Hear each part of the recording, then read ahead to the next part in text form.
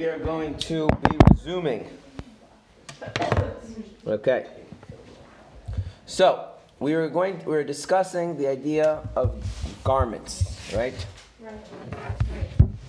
And the idea being that even though the Torah and mitzvahs are considered merely garments of the soul, what does it imply that they're garments? That they are lower than the soul or higher than the soul? That although garments mean they're lower, they're higher. I want to do it one step at a time. If the Torah mitzvahs are called garments of the soul, that would imply they are lower than the soul or higher than the soul? Lower. Lower. Implied, right. Although they are called garments, nevertheless, they are higher, right? So they're lower in one sense, but higher in another sense. Okay, why are they high? Why are the Torah mitzvahs higher than the soul? Because God and His Torah are one. God is Torah one, which by implication means that God and the soul are not one. Right? Because if they would both be one, then that would not explain why the Torah mitzvahs are higher than the soul. Right? Okay. So to know that, we erased the board. Right? It's a very Chassidic thing to do, erase the board. And we moved on to talking about another concept, which was the idea of garments in contrast with what? Vessels. Right. And the idea is that there's something called light, and light can go into vessels, or light can go into garments. And there is an advantage to one, and there's an advantage to the other. Okay, so let's review. What is light? If we think about light functionally in the human experience, what role does light play? Revelation, right? And revelation meaning the light does not enhance the observer, the person, right? It's not that the person, God forbid, is missing something in their eyes or their visual cortex, nor does the light add anything to what is observed, right? It doesn't, like if you're in a room and you're seeing a table, the light does not add anything to the table. But the absence of the light means that even though you and the table are in a room together and you're looking at the table, you can't see the table. So the light is filtration, but it doesn't actually change anything. Right? So then what would God's light be? Is God's light God? No. What is it? It's not part of God. It's allowing us to see. It's something that when it's present, it allows us to see God. And when it's not present, we can't see God. Now, if I don't see a table, what are the three possible reasons why I might not be seeing a table? I'm blind, God forbid. No light. There's no light. Or there's no table. Right? Now, in the analog with God, is it ever possible that God is not present? No. So that's always, God is always here. So if I'm not seeing Him, that could be for one of two reasons. What are the two reasons? I'm blind, or there's no light. Yeah. Okay. But I want to be technical about it so that we right. So now, if I do a mitzvah that brings God's light into the world, yes, I spoke about that. Okay. So if I do a mitzvah that actually, right? Do I see God? No. Why not? Because you're not spiritually see it. Yeah. I'm the spiritual equivalent of a blind person, right? But if I were, say, the Arizal, Moshe Rabbeinu, Rabbi Shimon Bar Yochai, the Baal Shem Tov, the Rebbe, would I see it? Yeah. Yes. Good? Yeah. Okay. On the other hand, right, if I'm one of those holy people, does that mean I'm always seeing God? No. No, because the light is not always present. Good? Okay. So I want to just flesh out a little point about this, and then we'll go forward.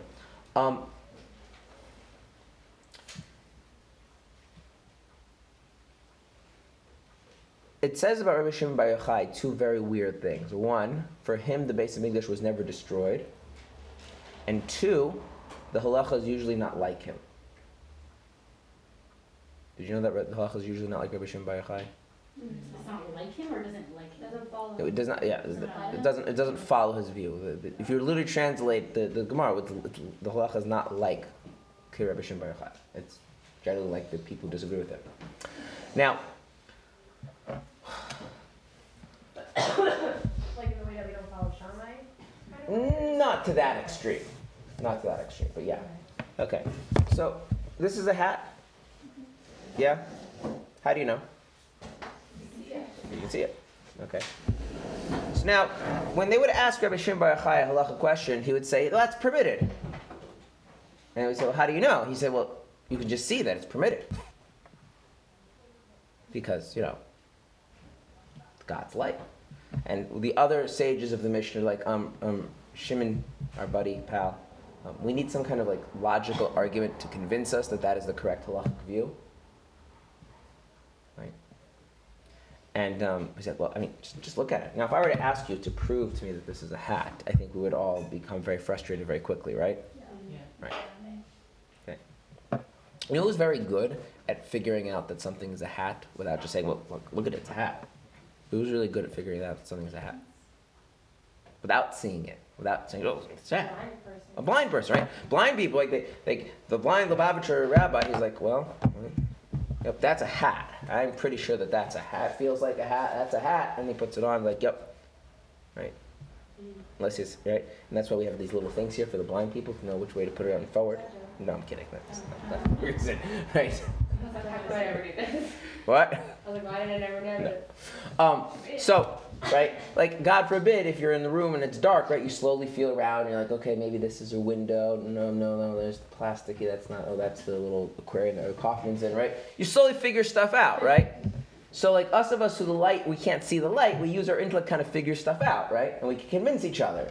But if for one person sees and everyone else is blind, the person sees, well, that's the door, it's over there. How do you know? It's because it's over there. There was a blind person once who said one of the things that he finds really strange is that people who can see, can tell things from a distance.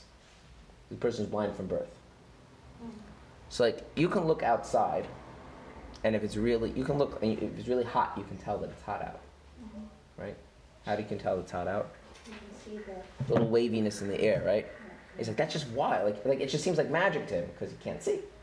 So Rabbi Shimon Bar Yochai, he had this great insight into halacha, but it was only available to him because it was something that he saw. For him, he wasn't blind; he saw the godly light. Okay.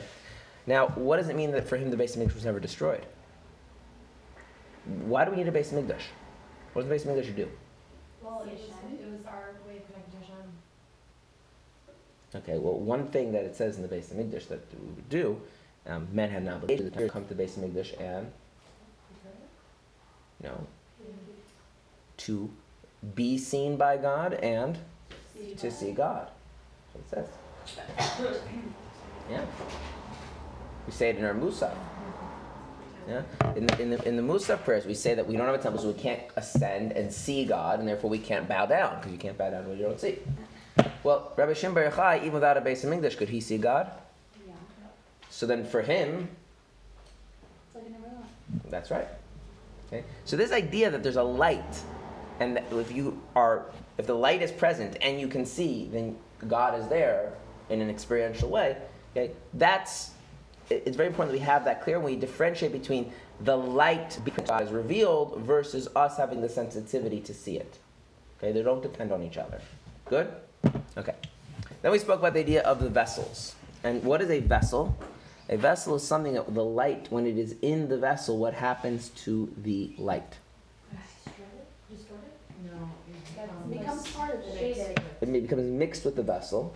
I can see why you might use the word distorted, but the technical term, by the way, is colored. Because physically speaking, the way this would work, if you were talking about physical sunlight, or physical any light, is you put glass of different colors, and then what happens? Right, so again, the analogy is if I look at the table, I see the table as is, right? But if the light is red, right, then what happens? I see the table shaded red, right? There's color to it. Okay. What would be, so now I gave you a different analogy, which is a little bit more, it's a little deeper, but there's a disadvantage that it's more subtle. What is the light of a person? So you have a person. No, I'm talking purely on a human experiential level, right? The personality? No. So the fact they're alive? Well, it depends what you mean by alive. Do you mean like their heart is pumping and don't need to be buried in the ground alive? Or do you mean like, they're alive? Which kind of alive? The first. No, it's the second. Right? Right? Because again, think about it. If there's a person who's physically alive, but they're not alive, then you don't really feel like they're there. Right? Yeah. So even it's like they're being in a room and the lights are off, right? The table's there. I'm sensitive, right? But they're not present. But they're not present, right? Wow. Right? Yeah. And so that sense of what's called in Yiddish Lebendigkeit, vitality, right? Enthusiasm, energy, right? When that comes out, we call it, in very, very passionate forms, we call it joy, right? All these different, but that's the light of the person. Now, if that's not there, the person is still there, but you just don't get the sense that there's a person there. It's like, you intellectually understand there's a body, it's like moving around, there's probably a person inside, right? But you don't feel like there's a person there, right? Right? Have you ever been at a Shabbos table and you can tell that the couple is having problems? Yeah? Okay, the couple's having problems. Okay, how can you tell? Do they have to fight? No. They don't speak. Yeah, it's just like, or even if they do speak, but every interaction between them is it's very tense, there's a formality, right? There's not that sense of life, that sense of presence, right? It's like somehow if they're physically in proximity to each other, then somehow the light goes dim. Right? So that kind of tells you, right? It's sad. Okay? Yeah? In fact, what is it that we like about people, if we just boil it down? Is that when I'm close to them, what happens to my light? It shines more. I feel more present when I'm close to certain people. Right? That's basically, right? And there's levels of that. Okay, now, but here's the thing. That life, it comes out in context, in roles, right? So, for instance, I use myself as an example, right? When I start teaching Tanya, I become very animated. Why? Right. So what ends up happening is that the teaching of the Tanya becomes a vessel through which my light is seen. But now that gives you a certain sense of me, right? Yeah. Are there other, but that isn't, but it really isn't fair to define me that way. It is not cool. Right. So, but the way Hasidus would think about it is that it's not even a facet, it's a coloring. Because what you could do is you could theoretically strip away that thing and the underlying light that reveals the person inside doesn't change because of that. Okay? So, I gave you this little Venn diagram, which I'm going to put it back on the board, because I want to spend some time on this because it's a very important idea. Okay? And we're going to talk about, I'm going to first do it with a person, okay? And then we're going to do it back with God, okay? So right here we're going to have the person's light. Okay, why we're talking about the light and not the person? Because the person is the person regardless of whether the light is being exuded, right? Whether there's a sense of presence and life and enthusiasm and all that stuff is coming out or not. In other words, whether or not you can sense the humanity in the person next to you or not, the humanity is always there. Right? But that's not what we're talking about. We're talking about the fact that it's revealed. So we're talking about that person's light. Okay. Now, let's take some things, okay? I'm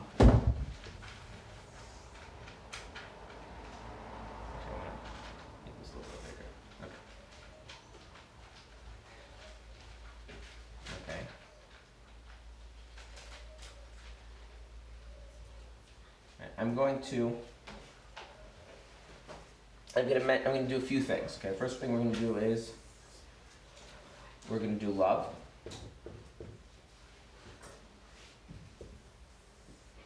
We're going to do fear.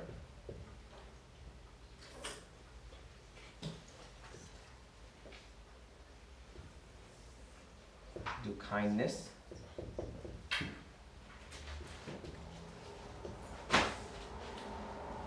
Okay.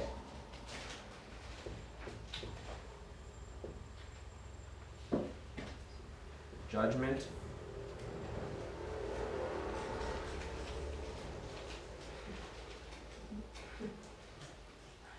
I'm going to do two more. Okay.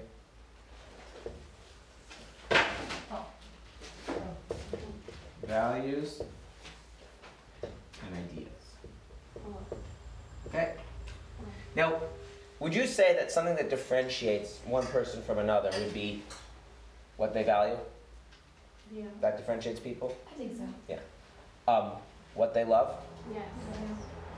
Who they show kindness to and how they show kindness? Yeah. What they're judgmental of? And by the way, judgmental, I want to be very How's that clear. different values? I'm going to explain. Okay. Judgments are basically where you draw a line and you stick to it.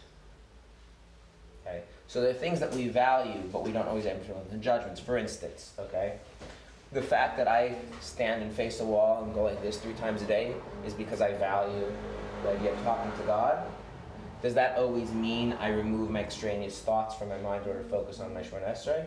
No. That would be an act of judgment, right? Where you draw lines like, this is okay, this is not okay. Okay? Judgment is good, and certain times bad in other times, but that's what we mean, make a judgment call, like yes, no, right, wrong. But it actually is implemented. Like kindness is something you actually do. Okay? Fear, right? What differentiates people is also what one person's afraid of, another person's afraid of, yeah? And then there are ideas. Ideas are things that make sense to us. They seem correct, they seem true. They don't necessarily the same as values. Values don't always have to make sense, and ideas don't always have to be things that we actually, right, they're not necessarily in the form of right and wrong. So, for instance, a person might understand multivariable calculus very, very clearly, right? That doesn't mean they have a high value for mathematics. Vice versa, you could have a high value for mathematics and be very confused and not make sense of, even algebra. Right, those are, okay, good? Yes. Okay, so now, a person walks down the street, and let's not overcomplicate it, because if we overcomplicate it, we're gonna miss the underlying idea, right? So let's simplify the human experience. Okay? Person walks down the street, right? And we're gonna start here. Judgment and kindness. A person walks down the street and they see somebody who's poor, they reach in their pocket, they give the person $1. They just did an act of kindness, right? Yeah. Someone else walks by the street and sees that person and doesn't give them $1, right? Let's assume that the person is not a cruel and vindictive person. So why did they give them $1? Judgment call? What? They made a judgment call. What was the judgment call? That the person's not going to spend $1 in life. Okay, fine, good. Make sense? Okay. Is real life more complicated than that? Could be, but we're going to oversimplify it, right? What? Maybe. Right, but then it wouldn't be then it wouldn't be helpful about analyzing the person. Gotcha. That's the kind of thing like keep all the factors such that we can focus on what we need to focus on. Okay. Now, is there a difference between a person walking by, seeing the person, handing the $1, versus a person walking by and giving the $1, and you can see that they're genuinely interested, they genuinely care. The $1 is the person seems to come alive in the act of giving that $1 to the poor person. Is there a difference between those two things? Yeah. Yeah, right. Okay. So what we say is like here, there can be the act of kindness, and we know the person obviously has kindness as evidenced by the fact they did a kind act, right? Mm-hmm. But the person wasn't revealed in that act. We attribute the act to the person, but notice that's the part that's outside, that the person's light isn't there. That's not a vessel, right? So if I walk down the street, I hand $1 to somebody, and I walk on, you don't see any change in who I am, I don't come out in any way. So that act is not a vessel for my soul in any way. It's not a vessel for my light. On the other hand, when I give that $1 and I come alive and that life is seen, right? And there's that human connection through that, right? Then that act is... I like the middle part. That's that middle part here, right? That's the light in the vessel. Right. Good? And now when we see that, that's what makes us think the person is a kind person. If you see me give me $1 to somebody coldly, not give me coldly, just I do it. You're not like, oh, Rabbi Kaufmann is a kind person. Like, okay, he did an kind act. I mean, I don't know, maybe he was like, whatever. He has his reasons. But if I come alive, right, my light shines through the act. Like, Rabbi Kaufmann is kind. I saw him through the lens of kindness. I saw him shaded, colored by kindness.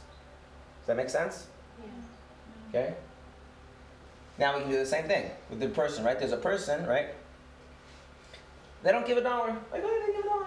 But then there's no. You see they stopped. And like you can see that they weighed this very heavily. There's like helping a person out, which is a very important issue. And on the other hand, there's enabling a person to do drugs. And and you can see that how much the person went into not giving them $1, because it really matters to make the right judgment call, right? Like, wow, this person is a very judgment, very principled person. Person takes things very seriously, right? Okay, and that's again this middle space. Now you notice that we find it confusing when we're used to seeing a person this way and all of a sudden we see them that way. Yeah. We're used to seeing a person just come alive and helping and sharing, and all of a sudden, not that they didn't. If they did, okay, we understand things happen, but not that they didn't. But they seem to be like the opposite, right? In literature, we call this a three-dimensional character, right? That they're not just always the same, right? We find it confusing because also we realize that the person is in fact not just kind versus not just judgment, right? Now there's different views of how to make sense of that. But what Chassidus would say is that the person is actually not judgmental or kind. The person is something else entirely. And that kindness and judgment are just simply lenses, they're colorings on how that light of the person is seen. Can you ever just see the person's light? We're going to talk about that. Okay? Okay. What about love and fear? Okay, what would be something that is an act of love? Love as opposed to kindness, and this is trickier. A hug? A hug, right? Okay. Now, here it gets a little bit weirder because, like, if you don't feel a person's light through it, it becomes much harder to sense that there's any love going on. Yeah. Right. So what we see here, and this is what I want to modify here, is that some of these Venn diagrams can't really exist outside the person's light, like love. You can't do an act of love and not have your light come through, because if your light isn't coming through, that's not an act of love at all. And the same thing is fear. Right? If I'm trying to come close to somebody, right, and there's no sense of my being alive coming close to you, then like, no, you're not actually coming close to me, right? That's why hugs, compliments, all of these types of things, when they're done because it's the right thing to do, they never work. Right. As opposed to kindness and judgment have this element where they can exist kind of just as something you do. Okay? And the same thing, fear. Like, if a person doesn't do something, it doesn't necessarily mean that they're afraid. It's just they made a decision that that's not in my interest, right? Fear, it's like, you feel it, right? So love and fear are entirely internal, right? Kindness and judgment have both elements, right? Make sense? Okay. What about ideas and values? Okay. Are there people that are very good? I'm going to use math as the example. You can take it. Are there people that are very good at math? Yes. Does that necessarily mean they're enthusiastic about math, that when they start talking math, their eyes light up, they come alive? No. But then there are people that are like that, right? Right. So again, we have this difference between whether the ideas are a vessel that reveals who you are. Yeah. Right? Now, what happens if you know somebody that every time they start talking about ideas, or a specific set of ideas or ideas in general, their eyes light up, they become passionate, become alive? You start thinking of them as an intellectual, right? They're a person, like, that you start thinking who they that becomes the same way we did with the kind, or the same way we do with the judgmental, right? Okay. But if they're just really good at the idea of doing the ideas, doing the math or whatever it is, we just think of them as smart, right? There's a difference there. So for instance, I have a brother who's very smart and he's not an intellectual. In contrast with me, who's clearly an intellectual, right? Okay.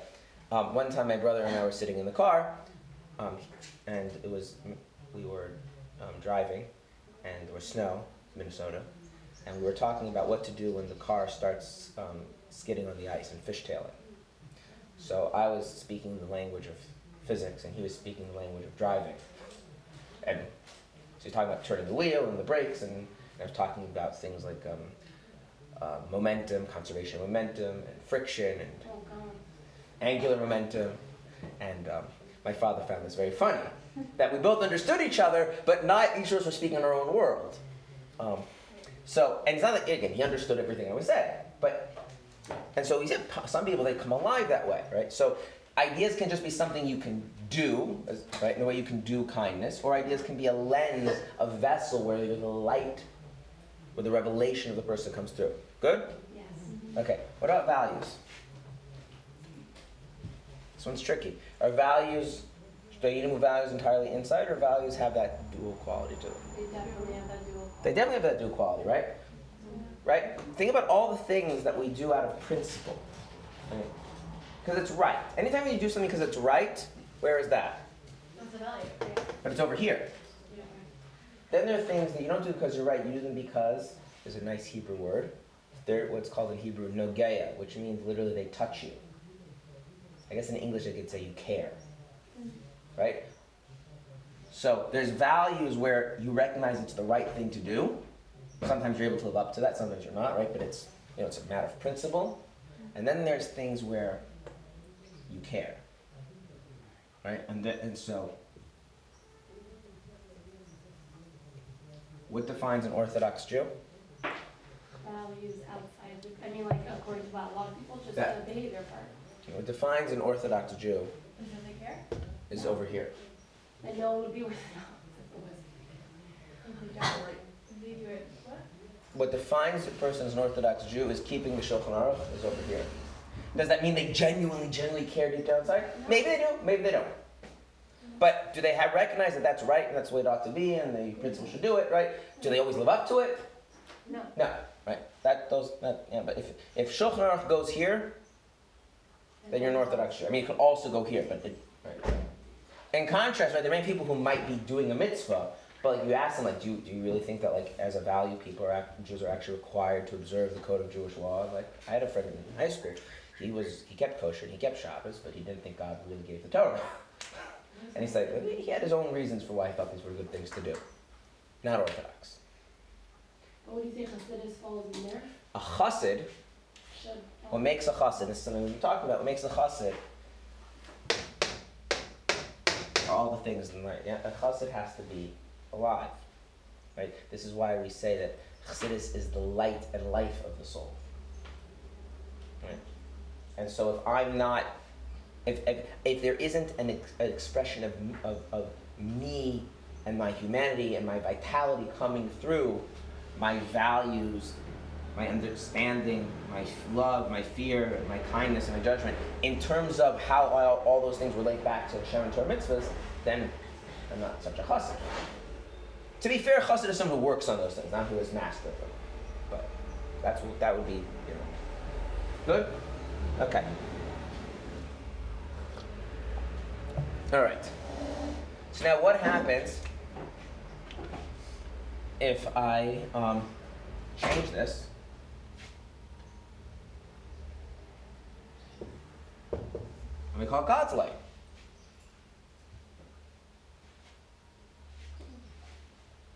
So now we can do the same thing. If I have food to eat, clothes to wear, shelter to live in, where did that come from? God, right? We're going to talk from the perspective of a devout, believing Jew, right? So where does that go on my little diagram here? That's right here, right? God has given me things I need, so God has been kind to me, right? Right? That's very different than someone who experiences the actual being of God present at the very moment through that lens of kindness, right? Again, like the person, there's a very big difference between I gave the poor person $1, right? Or when I gave the poor person $1, I came alive. And so it was a sense of my being and my humanity, my presence that came through that, right? I Now, don't understand that one with the shop. I need to know what. What would be the difference? what would be the difference?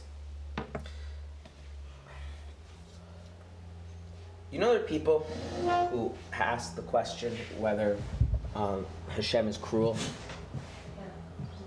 Yeah? Okay. What kind of person asks that question? Well, I mean, first off, they have to take Hashem somewhat seriously, right? Otherwise, it's not. I'm asking as a genuine, real question, not as just like a. Okay, fine. Everyone's experience. Like it's an actual question by them, not I have something I can bring up that can use as a defense mechanism against religion. I mean, genuinely like why right. things happen. So like God is, obviously they believe in God. God is real. They really believe God did it, and there's some like suffering in the world, so the suffering is attributed to God, right? Yeah. Right. Okay. Yeah? Makes sense? Yeah. Okay. If you know somebody and you know that they're a kind person, how would you know they're a kind person? Not because they do a lot of kind things, but because Because you could feel their kindness. you feel, right, when they do kindness, you feel how they come alive, they come out, right? And then when they're not being kind, like they're just, I mean, they might have reasons for doing those things, but it's very technical, it's very dry, right? Like you feel, right? You feel the person come through in the kindness. You don't, and if they're doing something which isn't kind, they're doing it more just in a very, matter of fact kind of way. For instance, yeah? Okay? If a surgeon is cutting someone open with a knife, right? They're like, yeah, and another slice and another slice. That's not what's happening, right? We like don't want any, right? Yeah. That's not what's happening, right? Hopefully, we would imagine, right? We would imagine, right, that the surgeon, right? Again, in the ideal, right, the surgeon comes alive and like helping people, and like, okay, like when it comes to cutting, there's like a recognition that I might need to cut in order to help the person, but like they're not. That cutting someone open isn't something that like is a window into their soul, right? Okay, right? Okay. So here's the thing. What if every time someone had food to eat, someone had a place to sleep, someone had another human being that cared about them, you actually sensed God's presence coming through that. And every time someone was suffering, you didn't feel God's presence. So then in your mind, experientially, who is God? God is kind. And for some reason that I don't understand, sometimes God does things which aren't kind, but that's clearly not who he is, right? Now this is our experience generally if like we grow up in a somewhat normal home of our parents, right? Is that our parents generally when they interact with small children, right? All of the harsh stuff is they've totally lost their temper, which I want to keep as a separate category because that doesn't exist by God. Or, right, and children also know to like separate that out, that when they know their parents have lost it. And that's an excuse to lose it. I'm just saying children know not to reincorporate that in, right? And they know what their parents like, what they seem to enjoy, what they come alive to, and what they're doing is merely technical, right? This is why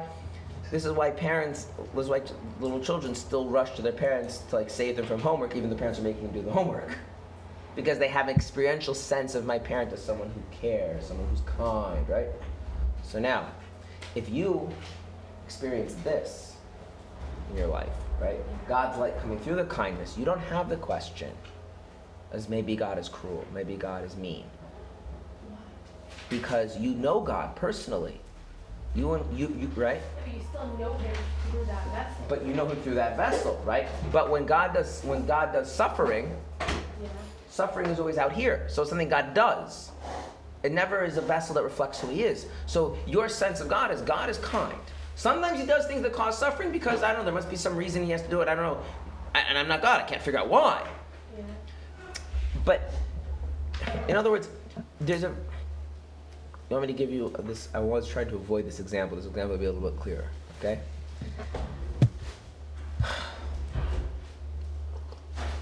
If you read a news article that someone was a child molester, do you have a hard time thinking of them as an evil person? No. Okay. Now, what if you find out that your really wonderful, friendly uncle is a child molester? Now, do you have a hard time? Why? No? Well, then you're not a normal human being. People go through stages of denial, and the reason for that generally is because it's very hard to reconcile that behavior with the person you know. Well, that's what you end up coming to. One second. That's what you end up coming to conclusion to only if the evidence is overwhelming enough and you're predisposed to that. That is a combination of overwhelming evidence and cultural bias. Like if you in a culture with really different ways of thinking about people, then you don't. Okay, and also if the evidence is not so strong, there's other ways of thinking about it, then you'll tend to rationalize it away. That's just how normal human beings work. So a person who experiences God's light through the kindness. They have a personal knowledge of God, like you know somebody, as a kind being. And therefore, even though they know God does cruel things, what they're left with is not maybe God is cruel, but if you know somebody is kind, and let's say it's the point where you're not like, right, and yet they're doing something which doesn't appear to be kind, what is the normal human instinct to do? To try and think about how is this really ultimately from their perspective kind? Like what are they trying to really do? Because you know them as a kind person, personally. So you would try and think of it that way. Not intentionally, not you're doing it as an intended act, but that's just the natural way people relate to people. So if you actually were to see God through kindness, you could never have the question, is God is cruel? You would have a different question, which is what Moshe Rabbeinu's question was. Anyone know what Moshe Rabbeinu's question was? Why are you doing evil? It's a different question. Not maybe God is cruel, but I know God isn't cruel, so then if I know he isn't cruel, why is he doing things that seem suffering, right? That seem to cause suffering, right? Well, it does cause suffering. The question is why you do it. Right, okay. That cause suffering that seem to be negative, that seem to be bad, right? So there's a very big difference between trying to reconcile the behavior with the person I know versus not being sure who the person really is. And that comes about when you don't see the person come alive. So it's the same thing with God. And this is, so a person who actually is sensitive, and the kindness is a vessel for God's light, then they start to have a sense of God personally as a kind being that they know firsthand. And so then when somebody is suffering, when somebody's child is dying, right, their question is not, maybe God is cruel, maybe God is vindictive, maybe God is uncaring. Their question is, why is God doing this if God is so kind? To which they may or may not have an answer. That's not my point. But it's a different question. Okay? The questions that bother us about other people very much depend on how much we know them and how we know them. Yeah. So the example of God being cruel, is it that God's light is going through the vessel of cruelty? There is no vessel of cruelty. There's not, or we're just perceiving it that way. So there is something, it's just down over here. Is it like objectively cruel, or is it purely our perception? So if we want to do it more accurately, God actually doesn't even do things that are cruel. God does things which are judgmental. Mm-hmm. And then judgmental things, as you move out of God's perspective, becomes seen as cruel things. Could it possibly go, I don't know, like a similar way to kindness, that it's like, it's cruel in its effect to like an individual, but on like a grander scale, it was done for kindness over? Not according to Kabbalah, because according to Kabbalah, God relates to each person as an individual. Okay. So no, in Kabbalah, it's very clear about this, that that cruelty is something that does happen in the world, but cruelty is something that happens as a result of God's judgment, and that's like too many layers disconnected. So there's no way, if you are seeing an act as a cruel, you're not seeing God's light through it. Cruel, right? So what could happen is, like, you know the cruelty comes about because of God's judgment, and ultimately there's God's judgment, and you're trying to figure out, God, like, why, where's that? By the way, if you want to know what Moshe Rabbeinu's question was, is that there's a general principle about God's judgment, which is that, is the judgment harsher in the beginning or in the end? As in this world or the next? No, it's like if you've done something wrong and you deserve to be punished. In the end, no? And the punishment has a duration. If the in the end it gets harsher. No, I didn't in the beginning. It should get harsher in the beginning. It'd be hard, right? Think about it, right? Like you get punished and then you're learning lessons. So okay, that's generally like okay. The exile in Egypt, what order did it work in? It was harder in the beginning or harder in the end? So that's what confused Moshe. That don't make sense. It doesn't, like, if this is just an act of judgment and judgment brings to suffering, like, fine. But that's not what's holding on here, and so Moshe got very confused. Discussion for another time. Okay. So Does God ever say no? Yeah. You want something, God says no? Of course. Yeah. That's an act of judgment, right? And can you recognize that God is probably right and God is probably fair and probably God knows what he's doing, right? Yeah, you could. Is that the same thing as feeling God's presence through the judgment? No. No.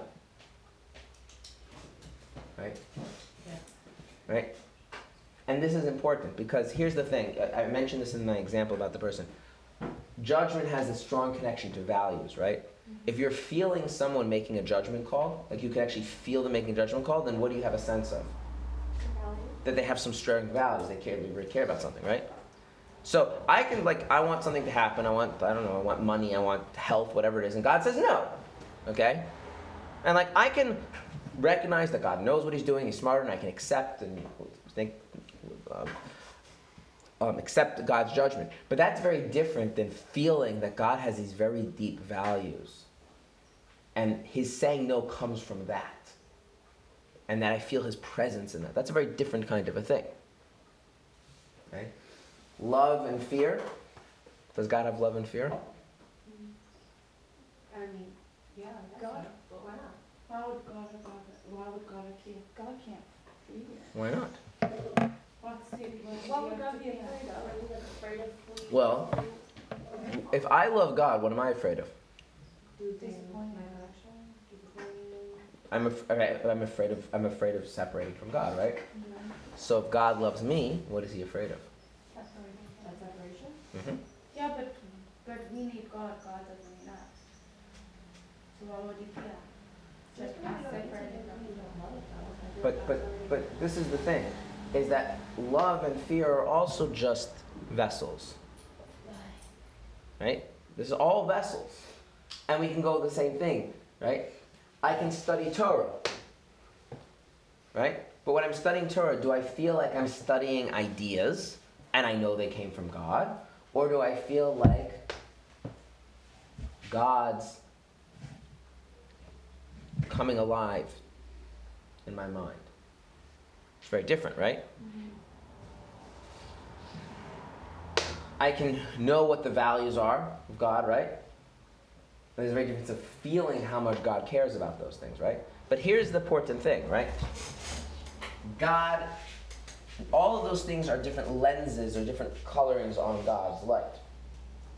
Right? Are any of those seeing God for what God is in and of himself? No. No. Going back to a person, right? Anytime you're seeing a person come alive in something, you're just seeing, right? Okay. So, I'm going to give you an analogy. Okay? Have you ever heard a joke? A really good joke? What? Like the kind of joke that was so good you couldn't stop laughing even if you tried. Yes. All the time. Okay. Not all the time. You know what that is? That's the person's light coming out without any... The person laughing.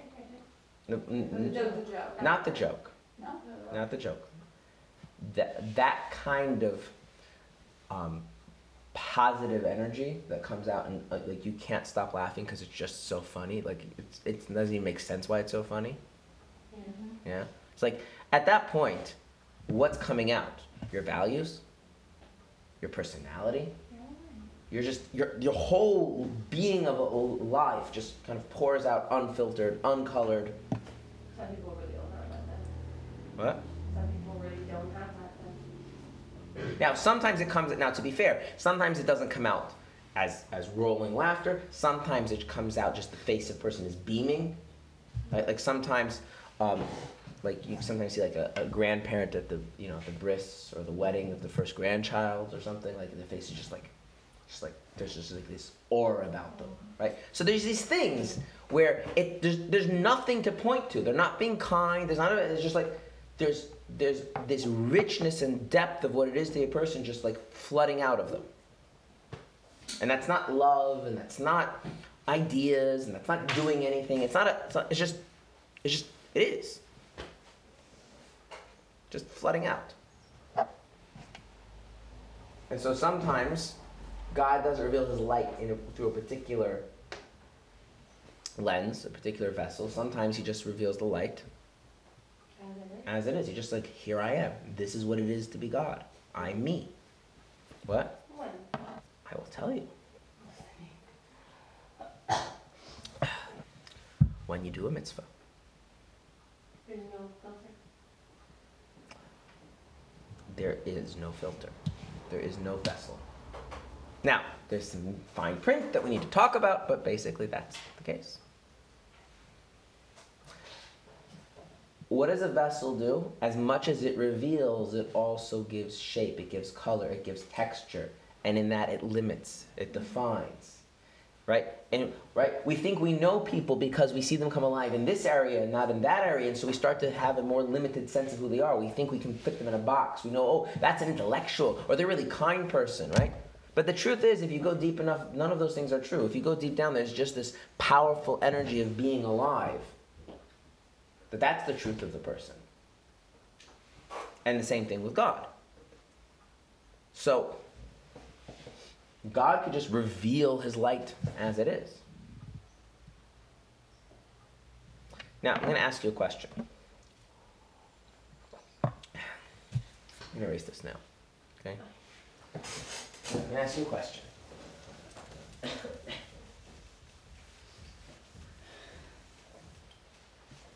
And we're going to use the analogy of a joke. Okay? What makes a joke funny? Humor. Okay, so what you say makes a joke funny is that it resonates to the person as being funny. Thank you. What is it about a joke that makes it funny? The way it's like I told. think it depends. Some people find like relatable things to be funny. What makes... You're just telling me that some people have to find certain things funny. What properties... If I want to construct a joke, what does it need to have? Well, it has to have something that's like an element of surprise or some kind of unexpected bit that like throws you off so that you can have that reaction. Yeah, it has to have something that throws you off. So interesting. Yeah. Again, we can get more technical, but it has to have something that throws you off. Now, we ever heard a really funny joke the second time? It wasn't as funny. And by the third time? It's not funny. And by the 20th time? It's sad. Right. Unless you tell it to somebody who's never heard it before. Right? Then you can kind of have like a vicarious humor through them, right? Okay. Now, I want you to, now, so what I want you to think about is like this, is that the joke is more like a trigger. It's more like a catalyst. It's not really, in other words, one good way of thinking about it is that a joke in a certain sense isn't really funny. It's not intrinsically funny. And the way you can see that is because like the joke stops being funny because there's nothing funny in the joke. It's like pizza doesn't stop tasting like pizza, right? You eat the second slice, it tastes like the first slice. I mean, assuming that the pizza's made normally, right? That's like one of those like pizzas where like part has got onions and part has olives and whatever. But like assuming it's all the same, right? Okay. Now, you might be more into it, might be less into it, but the actual object of pizza doesn't change, right? So the fact that the joke becomes less funny, it tells you that the humor in the joke is not really in the joke. The joke is somehow able to bring about the humor. Right? And that has to do with some element of throwing you off, being unexpected, but it's not just that, because not everything that's unexpected you burst out laughing, right? No, it's like it has to be something that you also can like connect with on some level of comfort. Right. So but right. Sometimes just saying the obvious that nobody ever says is funny. Right? That's the classic opening line. So what's up with airplane food? And then everyone laughs because everyone thinks airplane food is bad, but no one says it. But then this bit is so old that it's not funny anymore. When it first came out, it was very funny because like we just like mentioned the obvious that nobody ever talks about. It's always What? She said something, and I've been laughing about it for 2 months. So she just has whatever. She finds things funny even after they've I'll been laugh about. abused Oh no, I'll and laugh something like 7 times. That's On fine. and on for the rest of my life. That's Like fine. I think 1,000 times. like the letter. Like one thing happens, and I think it's funny a million times. Okay. You know what But the humor doesn't go away. Okay. Well, we're not gonna psychoanalyze you. Okay. Not just being about it. Okay. It's so funny. It's so not. Okay. It's so funny. Whatever. Move on with that. Okay. Okay, fine. You would. Okay. So now,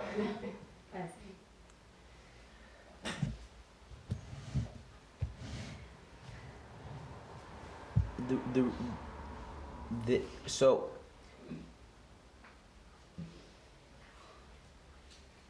in order for that pure light to come out, you need two things. Number one, you need something to trigger it. Right, like the joke, as an example. Okay, don't take any analogy, by the way, too seriously. Right, like, there's a mistake that you make. Like they take the analogy like, oh, and God is just the same thing. It's not. It's a way of understanding a certain idea. So the joke is really a trigger for breaking through some kind of barrier to the underlying life of your soul that just should reveal itself. It's basically what's happening. So something has to trigger that revelation. And here's the other thing. Okay.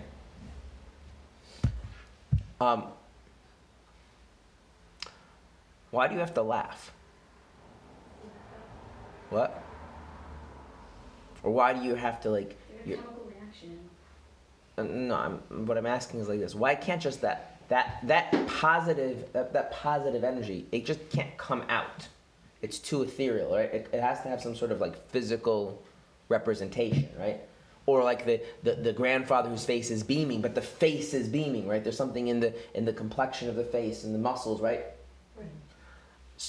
If you want to think of just a different example, right? The fact that I can't just beam ideas out of my mind into your mind, right? I have to make mouth noises, right? So in order for that light to come out, I said that intentionally, because that's what they are, right? Somehow, like I'm using mouth noises, right? So this kind of pure revelation, right? It's triggered by something, and it needs something to kind of represent it, to make it tangible. But it's not really defined by what triggered it, and it's not really defined by what represents it, does it? Right? And think about it, right? Like think about how good it feels to like really genuinely laugh, and then ask yourself, does that have anything to do with like the physical act of laughing? Is that like really what it's about? No. And is it about like the actual structure of the joke? Like, no. There's something that triggers it. There's something that physically represents it. Gives it some kind of tangibility. But at the end of the day, it kind of remains aloof from all of that. It kind of remains transcendent from it. It remains detached from all of that. Does that also come through like a person cries? Yes. Right. Crying is also like that. Okay. Okay. Fainting. Also. Right. Right. There's lots of things, but there's these things where just like the kind of like the pure intensity of the soul is kind of triggered somehow, right? And there's some kind of physical manifestation you can kind of identify, you can kind of sense it through, but it really isn't that. It's not like when a person comes alive through kindness, you start to think that they're a kind person. You really feel like that defines them, that characterizes them. That's not what happens. You see what I'm saying? Okay. So, the key thing about a garment versus a vessel is like this. Okay.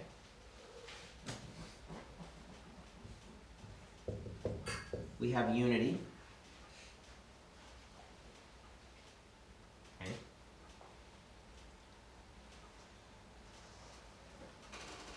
Actually, draw it like this. Okay. We have vessels. We have garments. We have unity. Okay. And purity.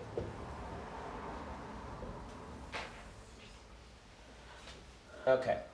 What's more united? The vessels, light with the vessels, light with the garments. Let's think about that. What's more united? What's more becomes a cohesive thing? Kindness and my vitality, my life. Like when I do kindness and I come alive, or ideas and you come alive, any of those things, are those more united with each other? Or something like the physical act of laughing and how good it feels when you're laughing? Where's there more unity, in the sense that unity that it becomes one thing? The second. I would say it's in the first, and I'll explain to you why.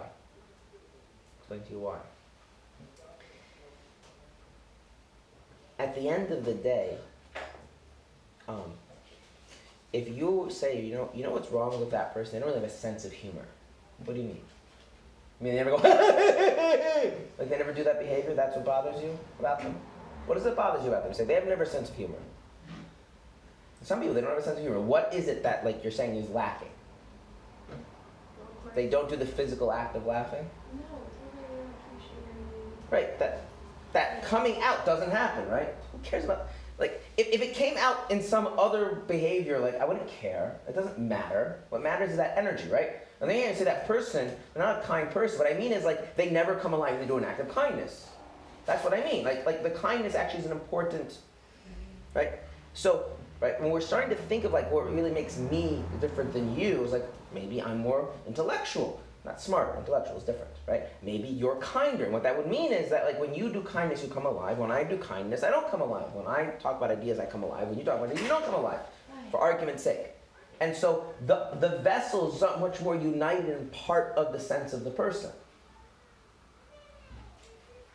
Whereas the garment, like the joke or like the other things, or the thing that it's not really part of it. Like a person who never laughs at anything, never cries at everything, right? You just get a sense like there's something fundamentally missing. It's not that you care about the act of shedding tears, or you care about the act of, like, however you would physically describe what laughing is, right? That doesn't matter. It's the energy, that living energy that comes through. You see what I'm saying? Right? So a person who never laughs at anything, never cries at anything, right? You just kind of get a sense, like, on some level, they're just not a person, right? But a person who never comes alive when they're kind, you're like, they're a person. They're just more, maybe a cerebral person, maybe they're a more judgmental person, right? So the vessel is much more united with your sense of the person than the garment is, right? And that goes back, like, you physically say garment is something you can take on and take off. Your body is very difficult to change. The body's more united with you. So the vessels are more united. The vessels are united, but the garments aren't really united. But, and this is the cool thing here, the sense of the person, does it have a purity when it comes to the vessels? Like when you see a person who comes alive through teaching, or through learning, or through being kind, are you getting a sense of the pure underlying depth of the person? Or is it more limited? Limited. It's more limited. Right, you only see it through a very specific lens, right? Whereas when you get it through the garment, right, like the laughter or the crying, you're like, wow, there's the raw person coming through. Right? You hear the difference? Yeah. Okay.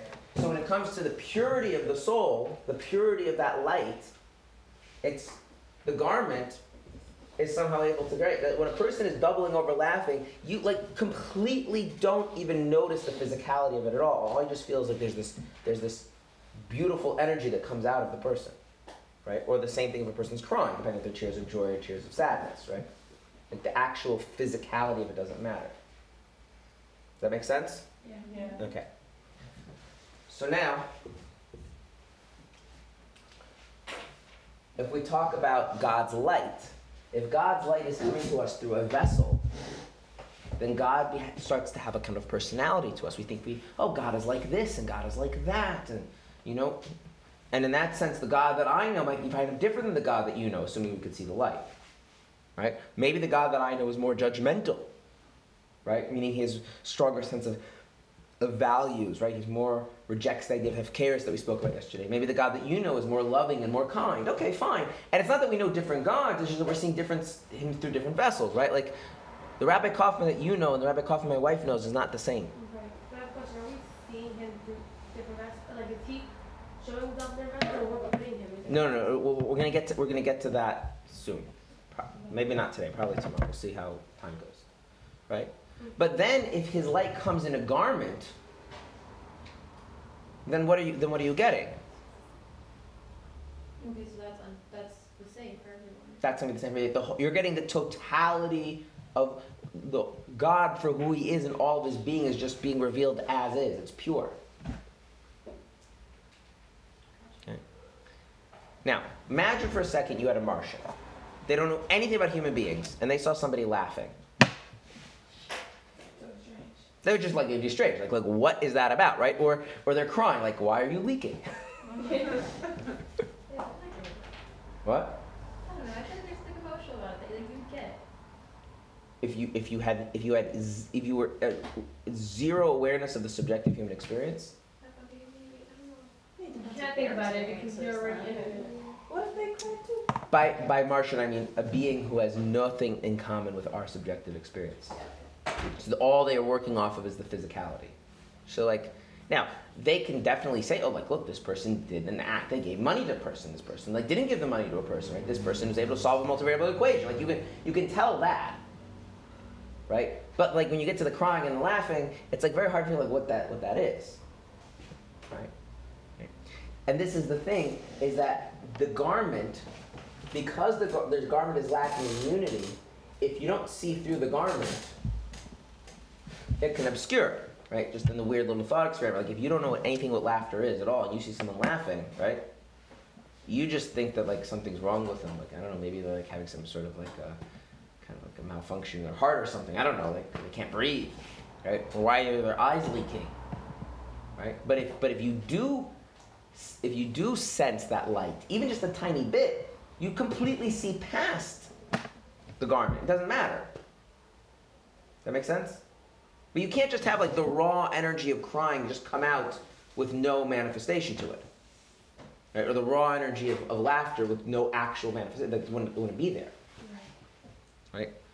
So the vessels and garments, what they both have in common is they make light tangible. They make it that there's some kind of presence there. But they do it in very different ways. What the vessels do is they color the light. They shape the light. And in that sense, they make the light more individual, but also more limiting. And so God becomes more relatable through the vessels, but more individual, but also that obstructs us from having a sense. Whereas the garments don't have that. The problem is that God, therefore, still, it's transcendent. It's like trying to, like, laughter, humor, crying, these are too deep, these are too raw to, like, put down just, like, personality traits. You see what I'm saying? Okay.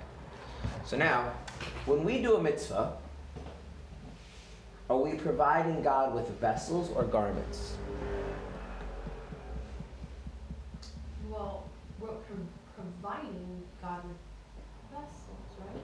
So, let us read in the Tanya, because we do have to do some reading in the Tanya. Okay? We're going to go back. We're at the top of the page, the right-hand column, the fourth line,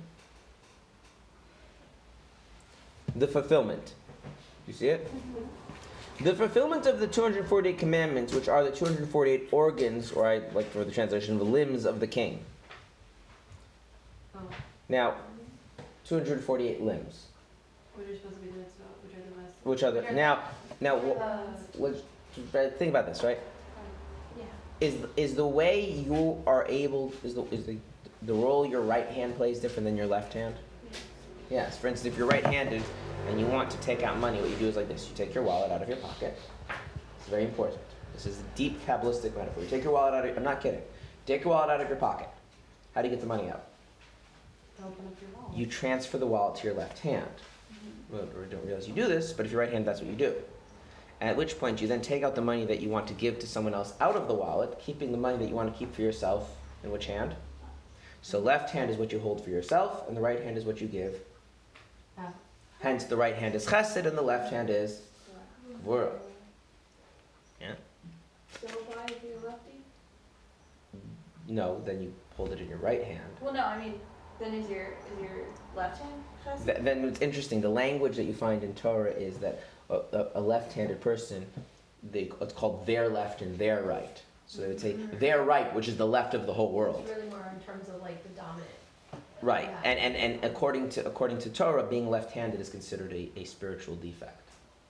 which is not relevant unless you are a Kohen who wants to work in the Beis Hamikdash. Yes, a left-handed person, because what that means is that the Chesed Gevurah has gotten all mixed up, which is fine for everyone else, but a Kohen in the Beis Hamikdash is a problem. So a left-handed Kohen cannot serve in the Beis Hamikdash. Yeah. Okay. My dad is left-handed, so I'm Is he a Kohen? I'm a lefty. You're a woman. Doesn't matter. Yeah, you're like. My brother-in-law is a Kohen, and he's left-handed. So what does that mean? It means that when Mashiach comes, God will heal all of the defects in people, and he'll be fine. But So being a left-handed is a defect. My mom said she should have trained me to be a right-handed. I'm not talking about in terms of like the social environment. I'm talking about what it means spiritually. No, I'm saying, like, what do you mean? Like, that's a disease that he's a lefty? It means that the idea of Chesed and Gevurah as it's embodied in him are somehow spiritually misaligned. It has no. That's proof because he's a lefty? That's what the Torah says. That's why left-handed Kohen can't serve in the Beis Hamikdash. It has nothing to do with real life, like that we do. Okay, No, it's not real. got it. No, it's real. It's real, but not Not the right now. world that we live in. Like we're not. Okay. Now. Okay. So now. We have right hands, left hands, right? They're all different. What does that sound more like? Vessels or garments? It sounds like vessels, Yeah. right? So it sounded like the mitzvahs were vessels, right? Well, they're Wait.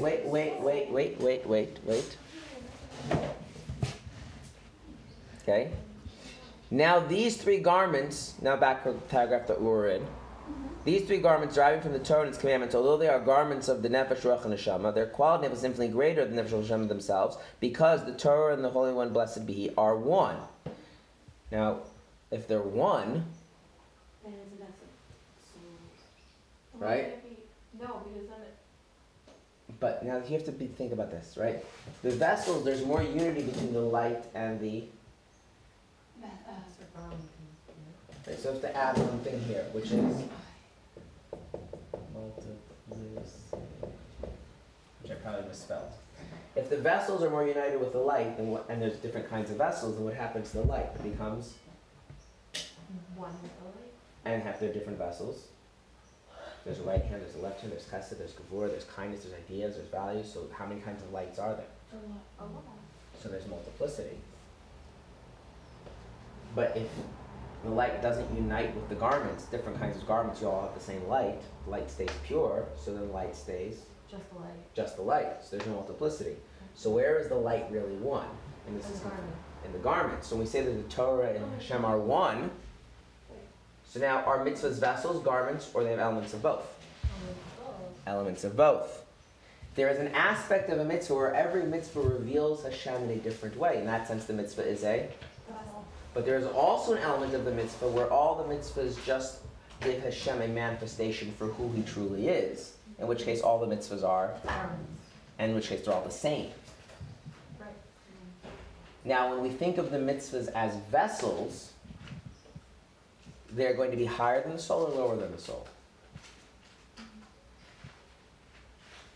We're going to talk about this more tomorrow, but we're going to say they're going to be lower than the soul. I'll explain to you why tomorrow.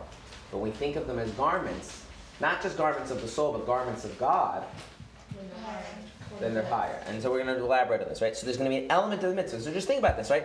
Is the same thing happen when you light a Shabbos candle as we make a bracha? Well, according to this, yes. And On one level, yes. then no. On another level, no. And we need to understand that. Oh, both levels have to say? That's right. When we think of the fact that there are 248 mitzvahs that are the 248 limbs of Hashem, well, each limb is different. Each limb has some function, right? Remember we spoke about the idea of organs way back in the beginning? I wasn't kidding around when we spent all that time on that. There are different ways Hashem can be revealed. But if there are different ways, that's vessels. Each vessel is united with the light, but now the purity of the light is lost, and there's multiplicity in like different kinds of revelations of God. But if it's garment, the garment doesn't unite with the revelation at all. It just facilitates it. So the light stays pure, there's no multiplicity. In that sense, we can say that the Torah, mitzvahs, and Hashem are one and the same. Okay? And so now we're going to understand, what does that mean? How do both these things work together? And then once that's all clear, then we're going to go back and talk about where we put that, the soul, in relation to the mitzvahs. All right.